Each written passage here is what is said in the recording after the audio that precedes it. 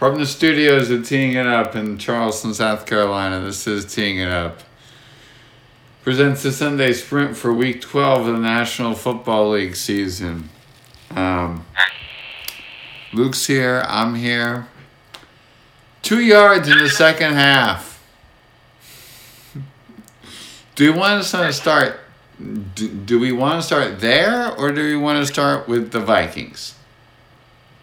Yeah, I mean, pick your poison. Neither spot is a great starting point. No. All right, so I'll just tell you about my game. My game was cold, windy, and Mac Jones was able to move it. Didn't impress me. I don't know what Belichick's thinking with the way he's arranged his coaches. And to just lose on a punt return, whatever. You gain 2 yards. That's the bigger thing with me is you only gain 2 yards and a half. You don't deserve to win. Punt return or overtime or tie, whatever it is, you don't deserve to win. How was your game? I'm with you. I think you probably did. You traveled more yards just going to the fridge and back during the second half of watching that terrible performance. Yes. 2 inches per play in the second half. Yeah, that's brutal. Just brutal. You stick with, if you're the Jets, if you were running the Jets, you start Zach Wilson this week? Against the Bears? I do, and I basically say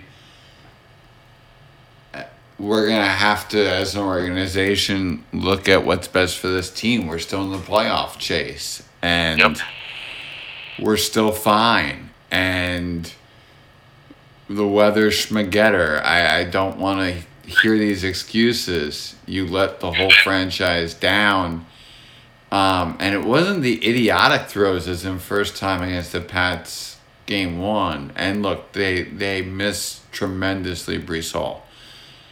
But the inability to do anything to get any receiver when you've angered your receiver room, I think you have to say, look, either you do that or we're going to have to go to a veteran in Joe Flacco who at least knows how to present himself as an NFL quarterback.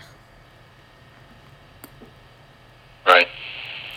Because Mike White is the better option. Mike White is the younger, better option. But that receiver room, we're good enough to win, and we're at risk for losing the locker room. That's my concern. Right.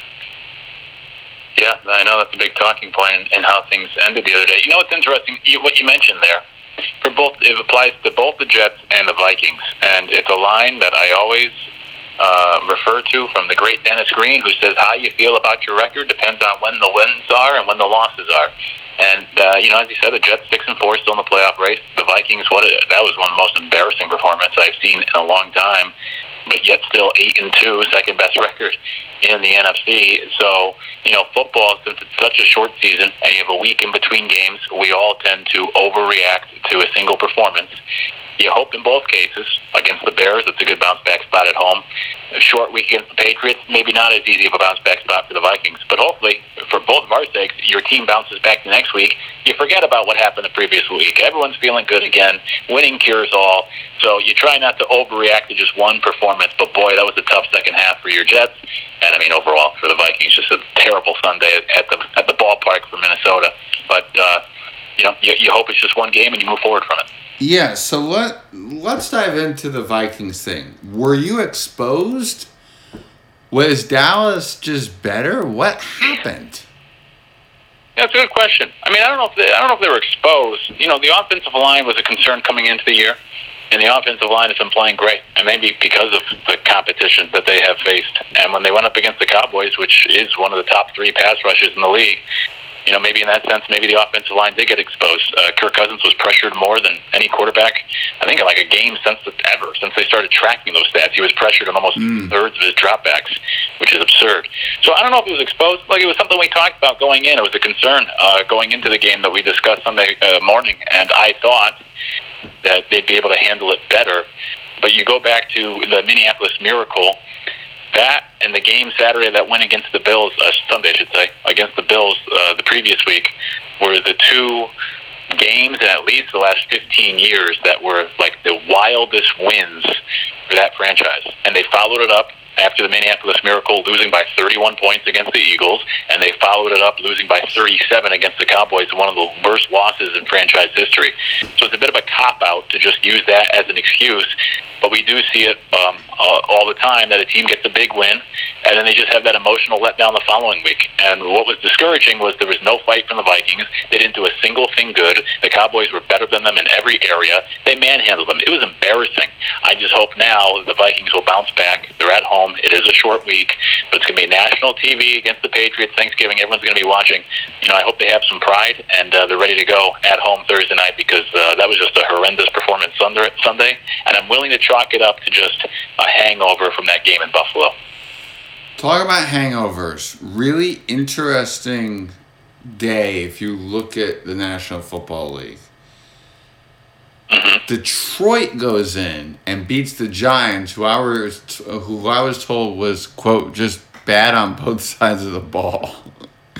I had no information about other games at 4:20, right? So So I go from jet mode to golf mode to work mode, right? Okay.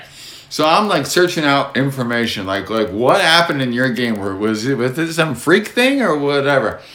Quote, bad in both aspects of the game, especially in the Giants game. They started slow. What have we said about Detroit all year? Luke, say it. I don't know. You put me on the spot. What do we say? They can put up points. Yes, that they can do. That they can do. You go into a shootout against Buffalo. That's interesting. I'm just saying, back to the same arena, back, forth, trying to dig out from snow, cold.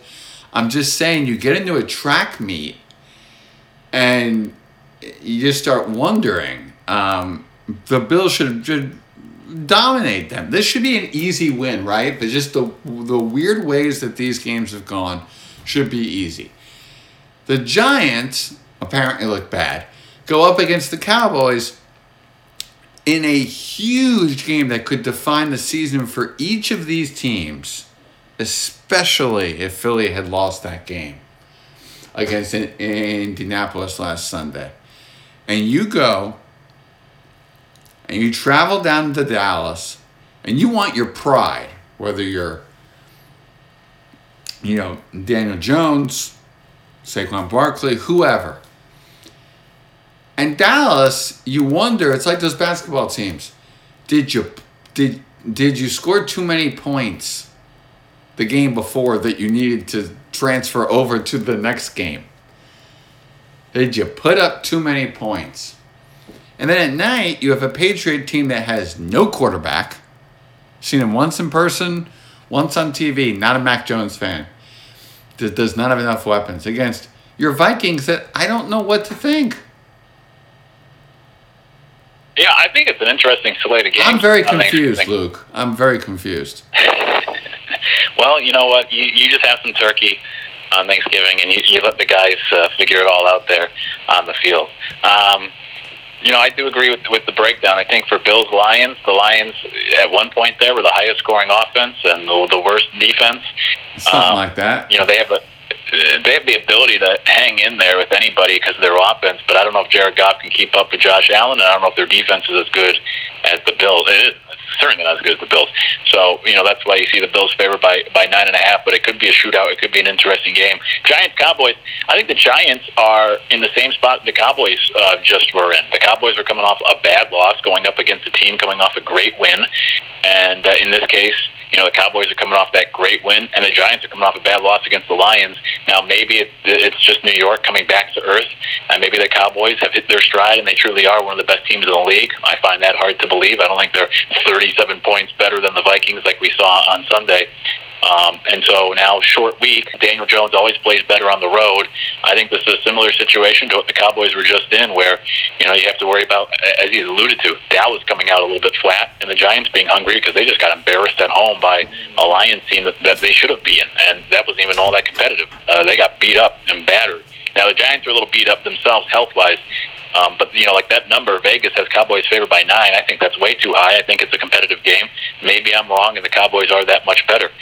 We'll see. But I think all three games are intriguing. The smallest spread is the Patriots-Vikings Thursday night. I'd like to say the Vikings take care of business at home, but we know Kirk Cousins struggles in prime time. It is a short week. They did just get embarrassed. We'll see if there's a blueprint out after what we saw Sunday. Belichick, of course, is a defensive mastermind, and the Vikings have never beaten Bill Belichick, with or without Tom Brady. Since he arrived in New England, he's undefeated against the Vikings. So it's hard to expect that the Vikings will find a way to get it done against him Thursday night. May not be a lot of points. You mentioned the Patriots' bad offense, but we know what Belichick can do on defense. Maybe that'll be a lower scoring game, and who knows? If the turkey doesn't knock you out, maybe it'll be that game Thursday night to finish the day. What am I missing something, or is Sunday's slate really bad? Or not bad, but just kind of the same Sunday slate we've been seeing, which is one good team against one bad team. Yeah, I mean, that's just kind of the new norm, I guess, in the NFL. Yeah, because I think there's only one game between two teams with a winning record on Sunday. So. Which is? Bengals-Titans. Which is a fascinating game. I was going to bring this up as my sleeper game if you didn't mention it. Oh, well. I guess we'll have to use it now. We're not sleeping on it anymore. Cincy, though, I think has slept on some people and is now building themselves back up. Yes? No? No, absolutely. I'm with you. The offense has been great the last couple of weeks. Yeah, and I think people look at Tennessee, Tannehill, Derrick Henry, fantasy points. Watch out. Watch out for Cincinnati. And I'll give you one other bookend to this Rams-Chiefs game. Letdown alert, letdown alert, letdown alert. Rams are going to hold this game close. Interesting. I could potentially... Even with all their problems, this should be the easiest win in the history of mankind. Right? I just think this weekend is quirky. It's just quirky. Yeah, it could be. The Chiefs have struggled when they're huge favorites. At least struggled in terms of covering the number, so it may be closer than a lot of people were expecting. I don't even think gambling. I just think that they're going to have a problem winning this game, whoever the quarterback for the Rams is. I just think that this defense can suffocate sometimes an offense. And if you do that, you get a couple bounces your way. You never know if you can hold Patrick Mahomes down. Yeah, we'll see. We'll see if the offense can keep up. I mean, it's been a struggling offense there for the Rams, with or without Stafford, now without Cooper Kupp. Just a bit of a disastrous season for them. And see if they can put together some sort of good performance. On the road in Kansas City certainly won't be easy. Hello? Yeah, you got me? Okay. Sorry, I thought you were going to add something, but yeah. Period. In Kansas City, it's hard to play at Arrowhead. Yes, I think. That's right. I think all was that. Period. Stop. I thought you. Yeah. Just period. End of story. Yeah. Folks, that's one of those live production things where I know where Luke's going. I just didn't know if Luke was going to add another sentence to that. In any case, you're getting to the end of our radio program. I know. Your game of the week. Ooh, game of the week. You know what? I guess I'll say, I'll go Giants Cowboys. Both 7-3. Big game for the division, and for the reasons I laid out earlier. I think it's, it could be a bounce back spot for the Giants, could be a letdown for the Cowboys, or maybe what we saw Sunday are their true colors, and by transitive property, the Cowboys are that much better than the Giants right now. But we'll find out Thursday. I think it'll be far more competitive than most people think. A squared plus B squared equals C squared?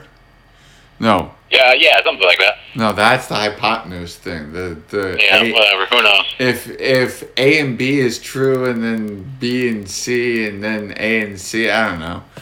Yeah, something like that. A equals B equals C, something along those lines. A equals C, something like that. Something like that. We're not math people, we're sports people.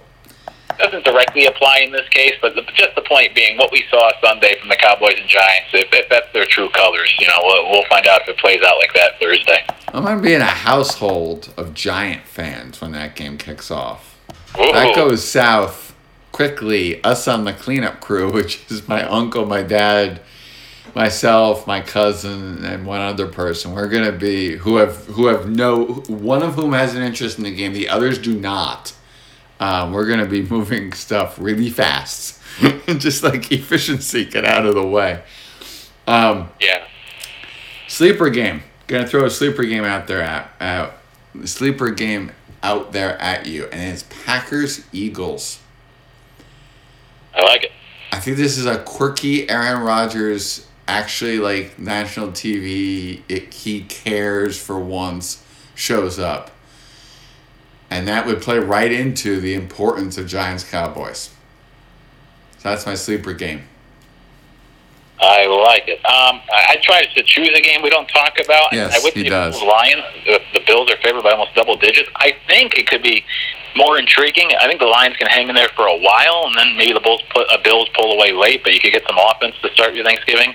But to choose a game we haven't mentioned, I will say Falcons-Commanders. It's not the sexiest matchup, but you do have two teams that are hanging in there in the playoff race and finding ways to win. It may not be the highest scoring game or the most exciting, but it could be a pretty important game for those two teams, trying to sneak into the postseason. There's no golf to watch during a game. No. I know.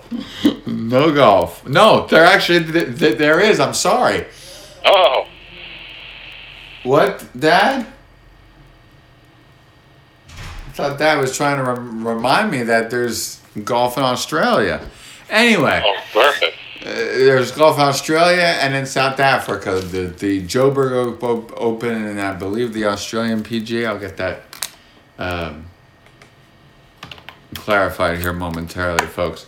Thank goodness. But my game to watch golf during is that Monday night game. You cannot, and it doesn't add up, but you can't pay me to watch that game. Yeah, I hear that. I would Broncos Panthers. Yep.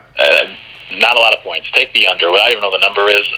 It will be an offensive struggle. The Fortinet Australian PGA Championship. It's part of the DP World Tour and the Australasian Tour. 2 events on the DP World Tour to kick off their season. And the person and player you are watching is... Zach Wilson's an obvious choice.